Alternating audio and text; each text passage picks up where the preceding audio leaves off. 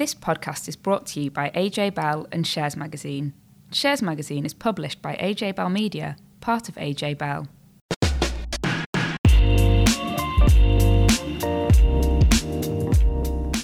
Hi, welcome back to Money and Markets, where we look at all the financial news of the past week and work out what it means for you. I'm Laura from AJ Bell, and with me is Dan from Shares Magazine. Hi. Today we're going to look at how companies are preparing for Brexit, the biggest rises and fallers in the markets this week, whether you should get an annuity or go into drawdown, and why we've all just got our biggest pay rise in 10 years. That sounds like good, doesn't it? So joining us this week is Tom from AJ Bell, senior analyst. Hello. So, Dan, we once did a pledge to do a Brexit-free podcast, but I think that's going to be completely ruined by the next segment that you've suggested. And to be fair, we've already failed many times on that front. So the Brexit klaxon is going to go off quite a few times in the next segment. I've got exciting news. We've got an actual klaxon.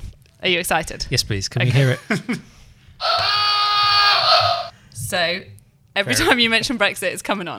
That is a wonderful addition. Very wonderful cool. addition. The star of the podcast, I think we can agree. So you're now talking about an interesting trend that you've noticed in companies and how they're dealing with the big B. See how I avoided it there? Yeah. I think at some point we all have to talk about Brexit. We can't deny. Is this whole segment about Brexit? Because if it is, this is going to take a long, long time.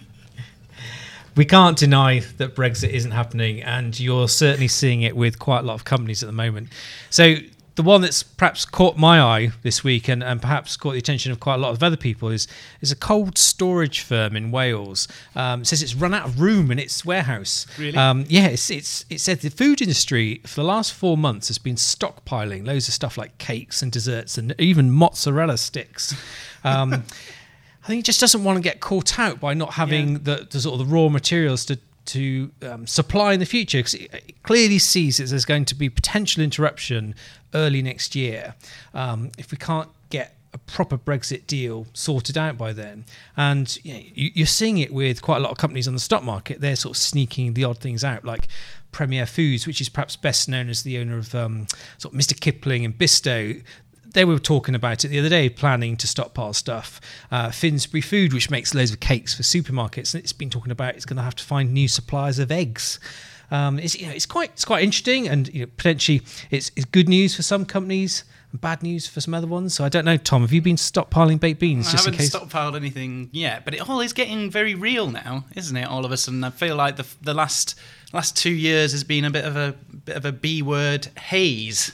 Whereas now companies are actually having to do stuff. But no, I've not made any provisions. I don't know about you, Laura. No, I haven't. I feel woefully underprepared now. Although most of the things you mentioned there are cake-based. So are they worried that people are just going to suddenly run out of cake and that's what's going to break Britain? Cake is quite important to a lot of people, actually. But have we seen it in any other industries? I mean, I know we'd heard previously about medicines being stockpiled. But outside of food, have you heard any other companies making these announcements? That's right. I mean, AstraZeneca and Sanofi have been talking about stockpiling medicines. But perhaps more importantly to quite a lot of this, the UK population is beer. Is one. So Heineken's been talking about sort of having to look at its capacity to store stuff. And you've got, I mean, there are lots of industries looking at this. But on the flip side, you've got to look at people like haulage companies who seem to be having a bit of a heyday now. They're getting excited because they're stockpiling all this stuff on behalf of customers. But they're really worried about having the right permit in order to be able to travel into the EU once the Brexit rules come into place. There's a magic bit of paper apparently called the ECMT license, which you're going to need if you're a haulage company. Now we're told that they're sort of given out on a sort of a lottery basis. So for the UK, there's only going to be less than 4,000 permits available, which is less than 10% which is required. So there's some big fears about what haulage companies are going to be doing. Are they actually going to be turning down business because they don't think they're going to be able to deliver it? And so do you think this is actually something, in all seriousness, that shareholders should be looking at? So when they're looking at certain companies, should they be asking questions or looking for declarations about preparedness for Brexit or potential disruptions to business? Definitely. I mean, there's some clear impacts that you do need to think about. So if you're stockpiling loads of material, essentially that's cash tied up in working capital. Now, how does that cash, could that have been used for something else?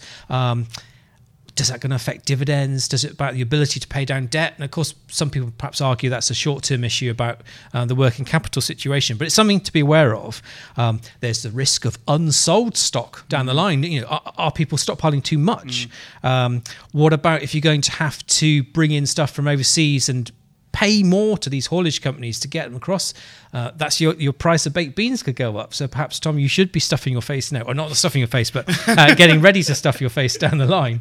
And also for the transport companies to say, can they want to do business? People want them, but can they fulfil the contract? So I reckon it could be a bit of a problematic area to watch in the new year.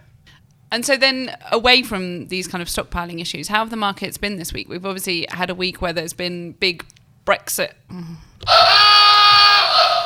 announcements. Smoothly done.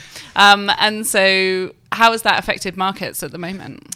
Well, at the time of recording this podcast, we didn't have the information on what's happening with Theresa May and the cabinet, but actually the market has been treated to some quite big companies reporting, and in a sense that's been driving the market a bit more than the dreaded B word. You've had AstraZeneca's share price has been up 10% in the last week. Third quarter earnings went down very well. Earnings are forecast to start improving from 2019. And Vodafone, which is a widely held stock by retail investors for income, now its shares were up 5% in a week. And there's a big relief there that the dividend hasn't been cut. But I think there's some other bigger problems with that business that the new CEO, Nick Reed's been pointing to, because he's been talking about it needs to do better at business, have a leaner operating model, generate stronger returns from its assets. So whilst you got a bit of your steady cash going in your pocket from dividends, there are other things to be aware of with Vodafone. Perhaps down in the dumps in the markets has been British American Tobacco on the talk that the US could actually ban menthol cigarettes, what that might mean for its earnings. But there is one thing that did catch my eye for the markets this week, which may not have been picked up by the broader public. There's a healthcare firm called BTG. Its shares were up 11%. So, Laura, can you guess why its shares were up so much in the week? Is this back to stockpiling? We've got to get you off Brexit. No, it's not. Nothing to do with Brexit, thankfully. Tom, any clues? BTG? Yeah?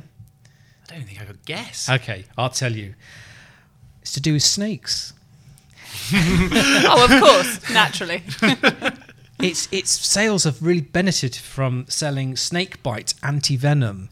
Is this because loads of people have got pet snakes now? No, it's all linked to the hurricane season, because apparently when you see big storms coming your way, loads of people in certain parts of the world they panic because they think actually all the high winds will bring and transport snakes into your local area, and they're worried about getting bitten. So you have literally made this up. This is not true. I haven't. So actually, they've been talk about stockpiling. They have been loading up on BTG's anti-venom drugs. There you go. So it was stockpiling in the end, but just a different kind of stockpiling. So I was right. Yeah. It is. So wait, is this just a small blip then? When snake season is over?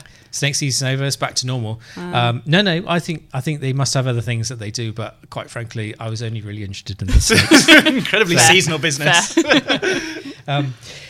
So obviously with other things going on in the market, since pension freedoms were launched a couple of years ago, the number of people opting to use their pension pot to buy an annuity has plummeted. But we're wondering, is that changing at all?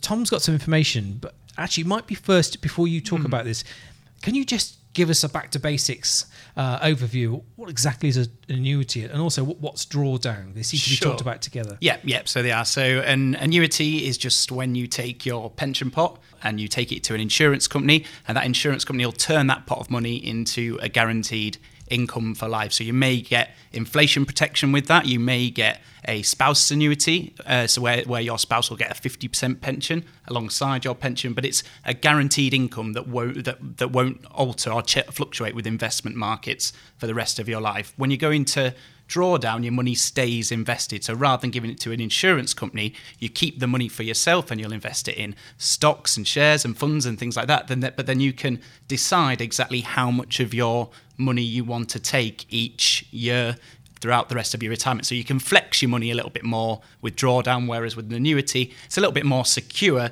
but there's less flexibility to have the kind of income that you want and change that income from one year to another. And it's probably worth recapping here that the pension freedoms, which I think we've mentioned before, they basically meant that people didn't have to buy an annuity with their pension pot, and far more people could just keep the money invested, keep it in drawdown. And then at the time, people had kind of called that would be the death of the annuity. So what's actually happened since then, and what's happened more recently with annuities? So you're right. So the vast majority of people did buy an annuity before the pension freedoms happened. You could go into drawdown then, but most people didn't. Post pension freedoms, that's all flipped around. So I think about 2 people go into drawdown now for every 1 person who's bought an annuity. And it's quite interesting because clearly the pension freedoms is talked about as this kind of watershed moments where annuities went off a cliff in a bad way and drawdown kind of came to the fore. But the problems that annuities have happened over years and years, over the past decade or so, because gilt yields, so because of quantitative easing, slightly complicated kind of background to this, but because of quantitative easing, the price of government gilts has increased significantly since 2008. And as a result, the yields on those gilts have gone down. Now, that matters for annuities because insurance companies will price their annuity business based on gilt yields. So they have to buy a kind of guaranteed income stream to support the guaranteed income streams that they're going to give to people through annuities. So as gilt yields have gone through the floor over the past 10 years, so have annuity rates as well. So while the pension freedoms were kind of a tipping point, the problem that annuities have had for over a long period of time isn't just their lack of flexibility. The problem has been that rates have just been plummeting as a result of factors that aren't actually necessarily in insurers' control. Now, there were other issues in relation to annuities, so people not buying products that match their health. So if you've got a health issue, for example, and you buy an annuity, then you should be, by answering a load of questions, you should be able to get a better rate than you would get otherwise. So that's kind of the background to where annuities are now. But we've seen a bit of an uptick in rates recently. So gilt yields have picked up just a little bit, and annuity rates have come up a little bit as well. So we're now getting people asking the question, is now the time to think again about buying an annuity or going into drawdown? Now, I'd say to anyone who's making those kind of decisions, I think, look, obviously the rate is incredibly important to people, but you have to think... Because just to be clear, the rate is the amount of money, annual income you can get each year for your pot size. Yeah, exactly. So as an example, back in, I've got a little chart here, so back in 2008, you could have, if you had £100,000, 65-year-old, if you were healthy and you bought a single life annuity, so just for yourself, you might have been able to get about £8,000 a year in income. If you got to go right to the bottom of the market, so May 2016, that same person would only get able to get about £4,700 in income. So a huge Pretty drop. Dramatic drop. But we've seen a little bit of an increase recently, so to just over £5,500. So that would be why people are potentially thinking about this again. But I think when you're thinking about buying a retirement product or going into drawdown, you need to think more about what your income needs are. So clearly gilt yields will do what they do, and it's hard for people don't have any control over that. People haven't got a crystal ball to look into the future. So you just have to consider your own personal circumstances, your own spending needs, and your own appetite for risk as well. Clearly, if you're going to buy an annuity, then you probably don't want to take much risk. So if you're a very risk-averse investor, you don't want the fluctuations, the ups and downs of stock markets, then an annuity might be appropriate for you. And it might have been appropriate for you over a long period of time. What's happened to the rates wouldn't really have necessarily made a huge difference to that. Equally, if you want to allow your pot to grow and you want a bit more flexibility and you perhaps want to pass money on to loved ones when you're no longer around, then drawdown might be a more appropriate solution for you. So it just depends on exactly what your circumstances are. I think for a lot of people, sorry, I'm going on here a bit, but I think for a lot of people, the right solution will be a combination of the two. So it'll be a case of making a budget, deciding exactly how much money you want to spend each year in retirement. If you've got specific things that are always going to be going out, so things like a mortgage payment, food bills and all that kind of stuff. If you've got a secure income for that with a state pension and perhaps a little bit of annuity on top, and then you might be able to think about taking some risk in drawdown on top of that. But it's all about your own personal circumstances and how you want to do it yourself. And you touched there briefly on the fact on kind of passing money on to loved ones. Has that been a big driver of drawdown, and why is drawdown better for that? So it's one of the big advantages of drawdown now is that it is a very tax efficient way of passing on money to loved ones when you're no longer around. So the changes they were probably less talked about actually than the pension freedoms, but changes introduced alongside the pension freedoms back in April 2015 meant that anybody who dies before age 75 and has any unused money in their drawdown pot, that money can be passed on tax-free to whoever their beneficiaries are. If they die after 75, then it's passed on at their beneficiary's marginal rate of income tax. So that's quite a generous system, and it replaces an old system where people were sometimes penalised by 50 or even 55% tax on that money. So that's one of the reasons that people have moved towards drawdown, but another clearly is having that flexibility of income. So I mentioned the fact that with an annuity, you've got this guaranteed stream of income. So that's very good if you know exactly what money you're going to be spending, and you want the safety and security of knowing that your money is going to be coming in the same way every month. But with drawdown, one of the advantages for some people is that they can move their spending up and down depending on what they want. So a lot of people, for example, if you're retiring at say 60 or 65, you might think you're going to be a bit more active then. So a lot of people will decide they're going to spend a little bit more money in those early years of retirement, and then spend a little bit less as they move through retirement, as perhaps they slow down, but maybe they pay off their mortgage and things like that. So it's a question of allowing you to tailor your spending to what your lifestyle needs are and what you need to spend the money on. So with drawdown, you can tailor it. With an annuity, clearly it's just a straight line of income that won't change regardless of your own personal circumstances. And so obviously for people who are still in work at the moment, actually there's been a bit of good news in terms of pay rise or certainly sort of wage rate. So Laura, can you tell us all about what's going on? Yep. So wage growth, which is measured across the country, is a 10-year high. So that's great, isn't it? Very nice. Yeah. So it hit 3.2%. And this is actually the highest rate that it's been since the last 3 months of 2008, so an almost 10-year high. And what's particularly crucial is that 3.2% is a kind of absolute figure. But when you take into account inflation, it's above inflation pay rise, because inflation is at about 2.4% at the moment. And this is something that over recent years, particularly, not so much that whole 10-year period, but the past few years, we've definitely seen wages growing at a slower rate than inflation, which means kind of an effective pay cut for everyone. So this is a bright spot of good news. Does it feel like we're all rich and spending loads of money? Because if all the retail companies are complaining that the high street is all difficult and stuff, so maybe people's wages are going up, but the actual amount that they earn is perhaps still not as much as perhaps everyone wants. I think that's always going to be the case, isn't it? Yeah, exactly. And I think some people, when these figures came out, kind of hailed it as it going to be a bit of a rescue for the high street and for retailers, particularly as we come up to Christmas. And they thought, great, people are going to be feeling richer. They're going to have seen this wage growth and they're going to rush out and spend it. I think that's probably slightly unrealistic. It might give a little bit of a boost. It might mean that people, when they come to Christmas, if they have seen this pay rise, because obviously these are average figures, it's not that everyone's been handed this. If they are feeling a bit more flush with the cash, they might go out and spend more. But I think probably what's more realistic is people will be paying down some of their debt, or they will be so conscious of the fact that wages haven't been good over the past few years that they'll want to kind of keep hold of that money and, dare I say it, maybe save some money, as we have a terrible savings ratio in this country. Yeah, it's been such a long period of stagnation in wages as well, hasn't there? So the fact that we've reached in a period where wages are now finally increasing slightly above prices isn't necessarily going to see people kind of dancing on the rooftops or feeling particularly rich, because there's been a long period of time where actually a lot of people have seen their salaries either increase by quite a miserly amount or not increase at all. Yeah, and one of the good things that's driving these figures is that unemployment has fallen. We saw a slight uptick in it this month, but broadly unemployment has fallen to its lowest levels for decades, and so that's what's ultimately started driving these wage figures back up, because it's harder to find employees to work, and so then you ultimately have to pay them more. It's kind of a basic supply and demand, isn't it?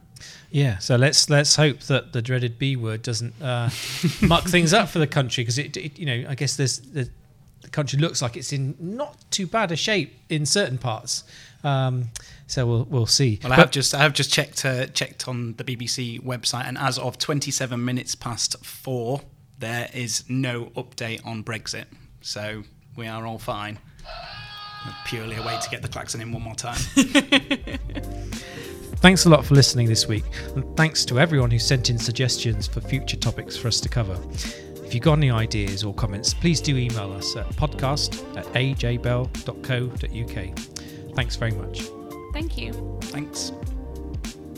Before you go, please remember this podcast is for educational purposes and isn't telling you whether certain investments are suitable or not. If you want help, go see a qualified financial advisor. The podcast talks about various money issues. Just don't forget that the value of investments can change and you can lose money as well as make it. You should also recognise that how an investment performed in the past may not be the same as how it behaves in the future, and that tax rules apply.